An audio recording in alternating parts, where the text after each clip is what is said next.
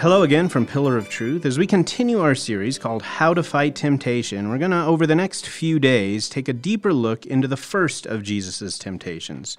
But before Travis gets into that in his message today, he's going to explain that there is a difference between temptation and testing. God does not tempt us, but he does test us. Travis, how and why does he test us? Well, as you said, just want to clarify from the very start that God does not tempt anyone. James 1:13 says, "Let no one say when he is tempted, I am being tempted by God, for God cannot be tempted with evil, and he himself tempts no one. Each person is tempted when he's lured away and enticed by his own desire, and then desire conceived gives birth to sin. Sin, fully grown, brings forth death." God is not a tempter. Satan is the tempter. What God does is he lovingly tests us. If anybody in the audience has been through any kind of a training or a testing, been through schooling, you realize that teachers, instructors, they test you. And why do they test you? To prove what you know, to draw out of you what's been invested into you so that you can demonstrate that, bring it to sharper clarity in your thinking, and then to work it out in your practice. That's why God tests his people, so that that faith that's in them, being more precious than gold, even though refined by fire, will redound to his glory, so that that faith being tested and proven and walked out, lived out, will be to their own good and their own benefit. That's why God tests, because he's a loving Father, and he wants to train us and disciple us and help us to grow. And it's so wonderful to know of God's love, even in some of our most difficult tests. So with that in mind, let's continue now to look at the example of our Lord. Starting in Luke 4:1, we'll read all the way through verse 13. "And Jesus, full of the Holy Spirit, returned from the Jordan and was led up by the Spirit in the wilderness for 40 days, being tempted by the devil. And he ate nothing during those days, and when they were ended, he was hungry. The devil said to him, 'If you're the Son of God, command this stone to become bread.' And Jesus answered him, 'It is written, man shall not live by bread alone.' And the devil took him up and showed him all the kingdoms of the world in a moment of time, and said to him, 'To you I will give all this authority and their glory, for it has been delivered to me, and I give it to whom I will. If you then will worship me, it will all be yours.' And Jesus answered him, 'It is written, you shall worship the Lord your God, and him only shall you serve.' And he took him to Jerusalem and set him on the pinnacle of the temple and said to him, 'If you are the Son of God, throw yourself down from here, for it is written, he will command his angels concerning you to guard you, and on their hands they will bear you up, lest you strike your foot against a stone.' And Jesus answered him, 'It is said, you shall not put the Lord your God to the test.' And when the devil had ended every temptation, he departed from him until an opportune time."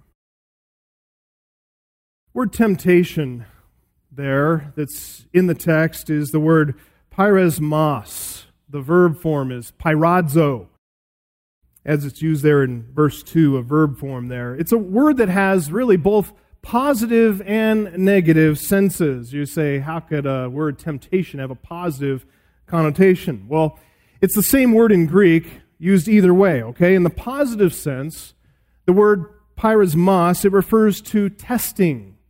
It refers to proving. You might think of God disciplining his children, refining their faith. Peter uses the word that way in 1 Peter 4:12, saying, "Beloved, do not be surprised at the fiery trial," peiresmos, the fiery trial when it comes upon you to test you as though some strange thing were happening to you. That's a positive sense. In a negative sense, and especially when the devil is the subject, it's not used positively. It's used here in Luke 4:2. The word peiresmos means temptation, as in an enticement, a solicitation to commit sin against God. That's the idea. And there's a sense in which that same word, peiresmos, and even in the same single instance of a peiresmos, a temptation, a test, In the negative sense, it is a solicitation to commit sin. It's a temptation. But in a positive sense, that same pyrosmos, God is sovereign over that thing, and He's using it to test us, to refine us, to prove and strengthen our faith. That's why James warns us never to blame God for our temptations. In fact, let's go to that passage just quickly by way of illustration. Go to James chapter 1, verse 12. James 1:12. Turn over there for a moment, because this is the perfect place to clarify the difference between a positive pyrosmos, that is a trial, a testing, and then a negative pyrosmos, a temptation, an enticement. God is sovereign over all of our trials, over all of our testing. That's the positive use of pyrosmos. But sometimes we fail to respond to that positive testing in a good and godly way. Sometimes we fail to see that as a good test from God. The sin nature within us, it's stirred up. Old habits of thinking and responding come out of us, and that leads to sin. And God is not responsible for that. He is not soliciting sin from us. He is refining us. Listen to James 1:12. Blessed is the man who remains steadfast under trial. There's the word right there, used in a positive sense. Blessed is the man who remains steadfast under trial, for when he has stood the test, he will receive the crown of life, which God has promised to those who love Him. There's a test coming from God. God brings him through it so that he'll stand the test, receive the crown of life. But, verse 13, let no one say when he is tempted, and here's the first of several instances of the negative use of the very same word, pyrosmos. Let no one say when he is tempted, I am being tempted by God. For God cannot be tempted with evil, and He Himself tempts no one. But each person is tempted when he is lured and enticed by his own desire. And then desire, when it has conceived, it gives birth to sin. And sin, when it is fully grown, brings forth death. So there's a warning here. Good warning against blaming God for the temptations that stir up within us. Any temptation, any sin, anything like that comes up, that's our fault. That's on us. But make no mistake, God does test and try His children. And He does it to strengthen them. He does it to refine them, to grow them. It's a great act of His love for us as His children. It's kind of like a father or a coach, you might say, putting his athlete through rigors of testing, and when that athlete goes through, he's strengthened through the test. He's ready for the game. But when that athlete grumbles and complains and gets lazy and lays on the ground and doesn't do his push-ups, that's on him, isn't it? It's not the coach's fault. It's not the father's fault. That's testing. But because of indwelling sin, because of our weakness in believing, we don't always respond righteously to God's plan to test and try us. We don't always respond, as strange as it may seem, we don't always respond well to God's amazing acts of love for us, like testing, like trial. And again, that's not God's fault, it's ours. Look at verse 16. Do not be deceived, my beloved brothers. Every good gift and every perfect gift is from above, coming down from the Father of lights, with whom there is no variation or shadow due to change.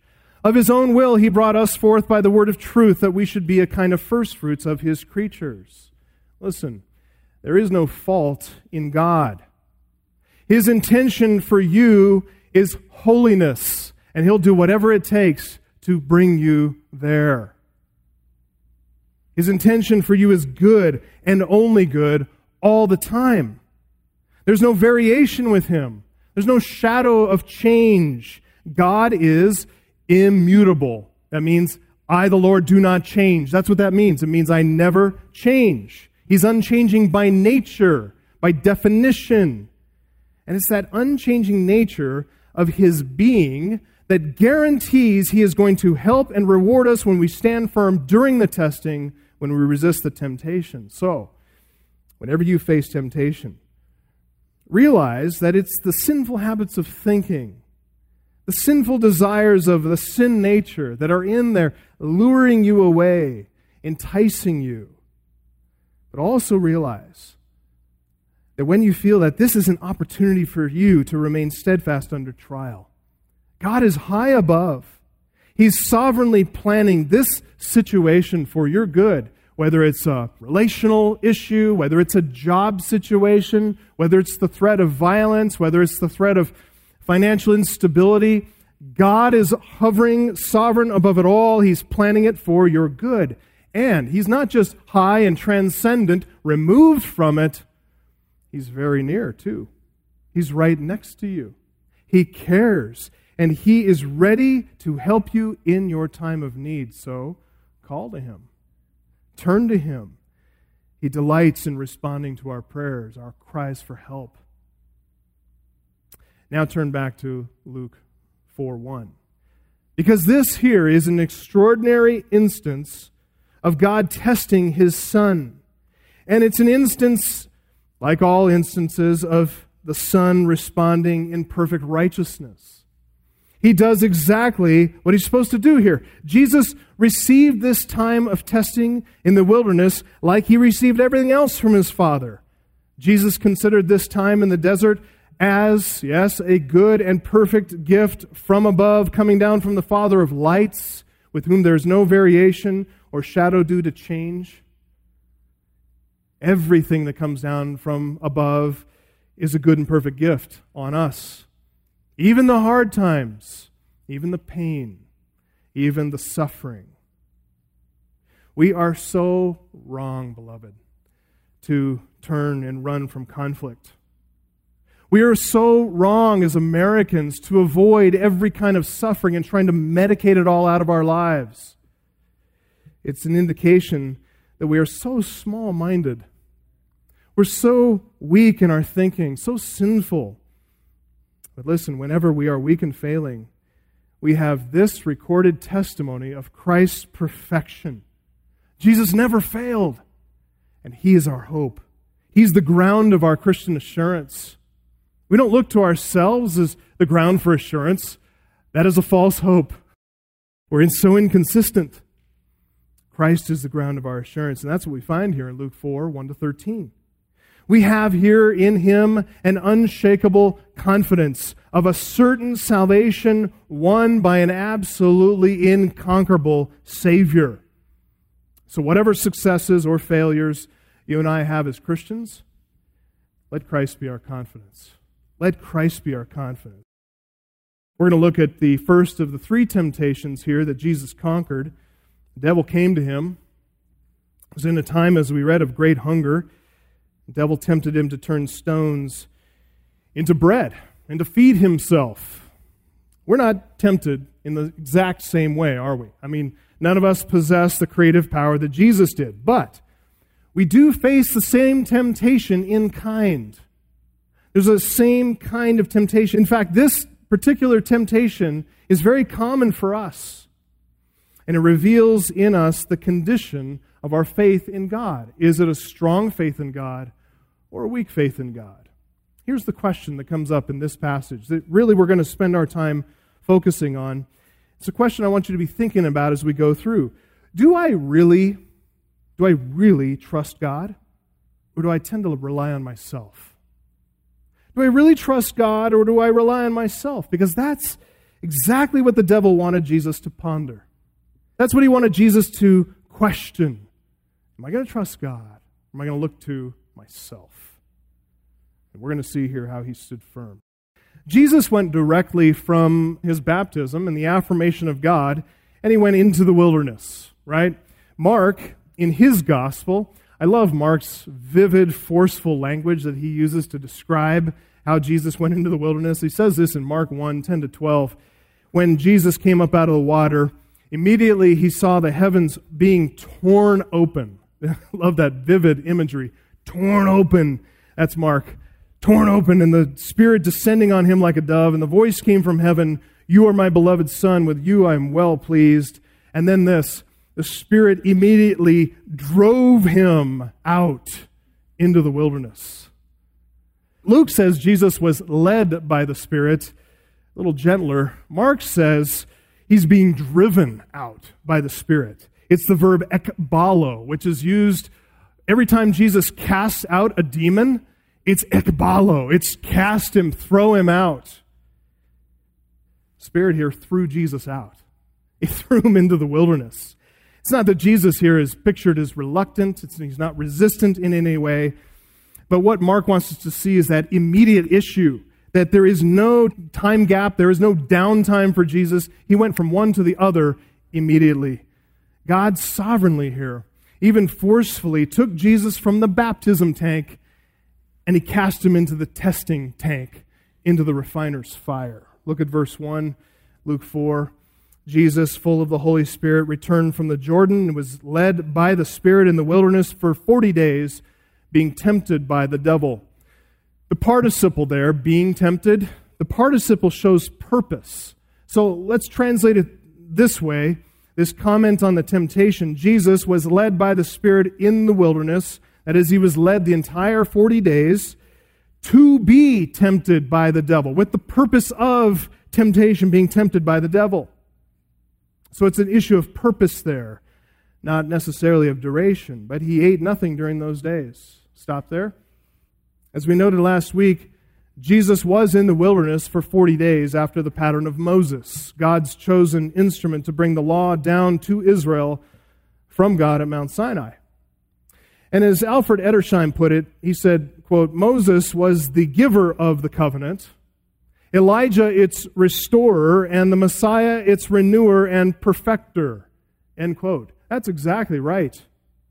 Both Moses as the giver of the covenant and Elijah as the restorer of the covenant both fasted for 40 days, which is why we see Jesus being intentional about this period of withdrawal into the wilderness. The Spirit was leading him there for testing. But from Jesus' perspective, as a devout worshiper of God, he entered the wilderness for a period of fasting and prayer. Having come from his baptism, realizing the great significance of the messianic mission that lay ahead of him, Jesus intended to commune with God. He intended to meditate on God's word, to fast and to pray.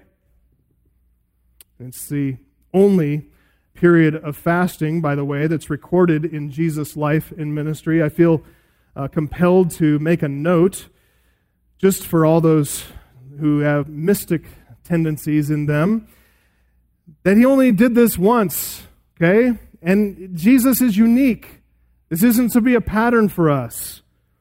Jesus' lack of fasting, actually, in contrast to John the Baptist, it was noted by his enemies.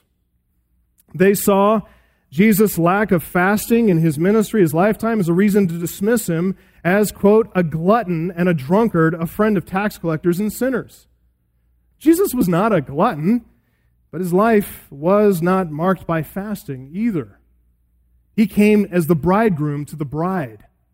His coming was a time of joy, and I only point that out to make this comment that Jesus' 40-day fast is not to be a pattern of spiritual discipline that Christians are expected to follow.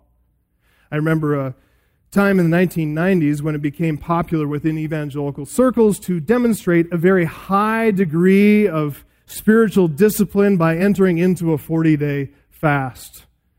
Listen, that's a bad idea. It's even a bad weight loss idea. Ask the nutritionists. It's not good for you. But they did this. It was popularized, and never mind the fact that Jesus himself warned in Matthew 6:1, beware of practicing your righteousness before other people in order to be seen by them. I once knew a guy that became known. I knew him personally, this guy. He became known for his 40-day fast, and it seemed that that's what he wanted, to be kind of known as a modern-day monk living right in our seminary. He didn't hide his fasting at all. He actually paraded it. You could actually see his gaunt appearance, and he stumbled about the hallways from class to class. He ended up becoming so severely emaciated, he needed medical attention. It actually affected his wife, his family, his work. If it weren't for the hospital plugging some IVs into him and nursing him back to health, that man would have died.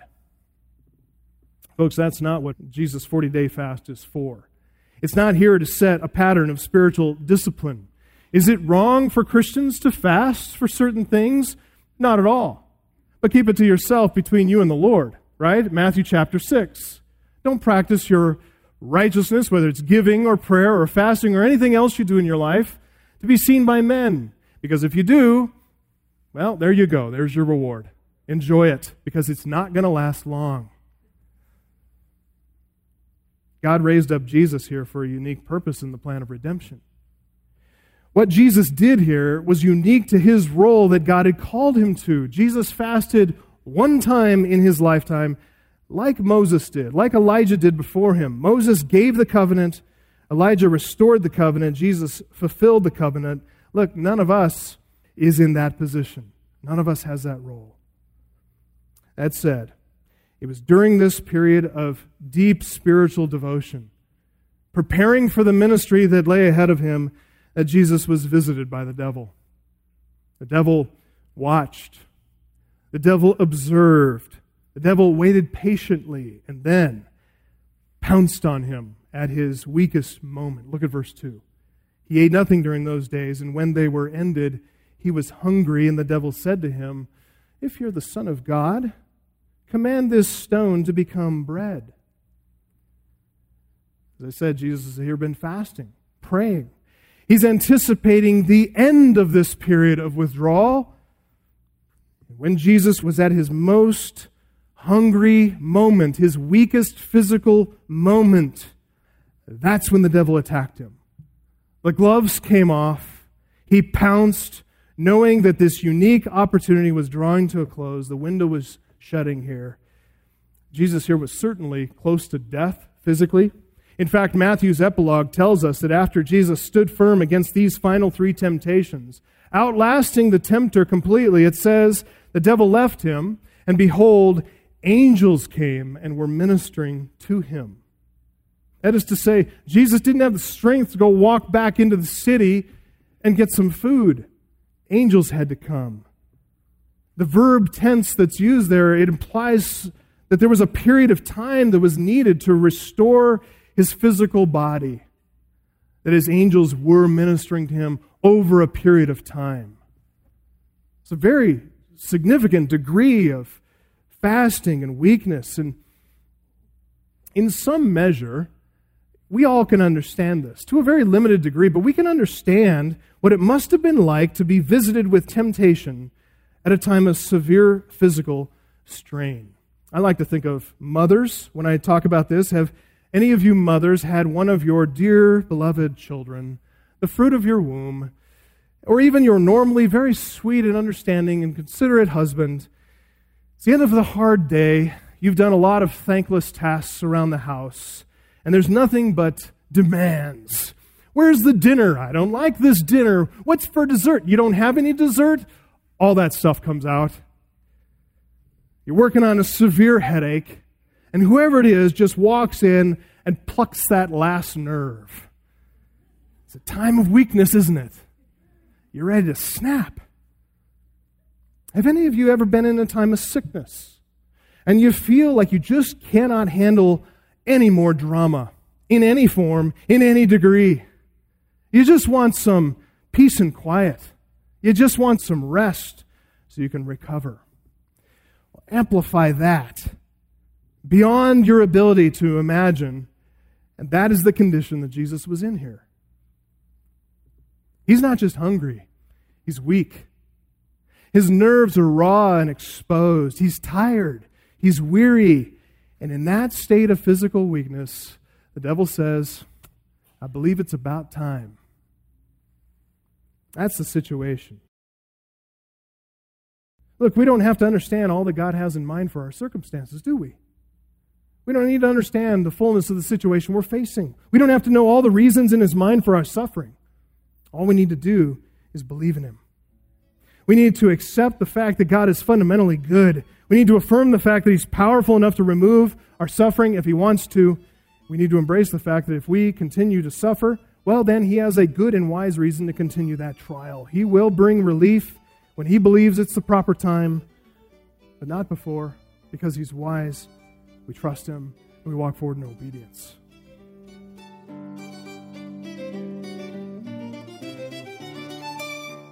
Such a great encouragement to be reminded that even our most difficult trials are in the hands of our loving and all-wise Heavenly Father. If you're in the midst of a difficult trial or find yourself constantly losing the battle against temptation, you're going to want to go back and listen to the other messages in this series at pillarofTruthRadio.com. And if you have any questions about anything from this program or any of our programs, please feel free to send us an email at letters@pillarofTruthRadio.com. And if you'd simply like more resources, answers, or encouragement, follow us on Facebook or Instagram at Pillar of Truth Radio. I'm Josh Odie. Thanks for tuning in today. We'll catch you next time on Pillar of Truth.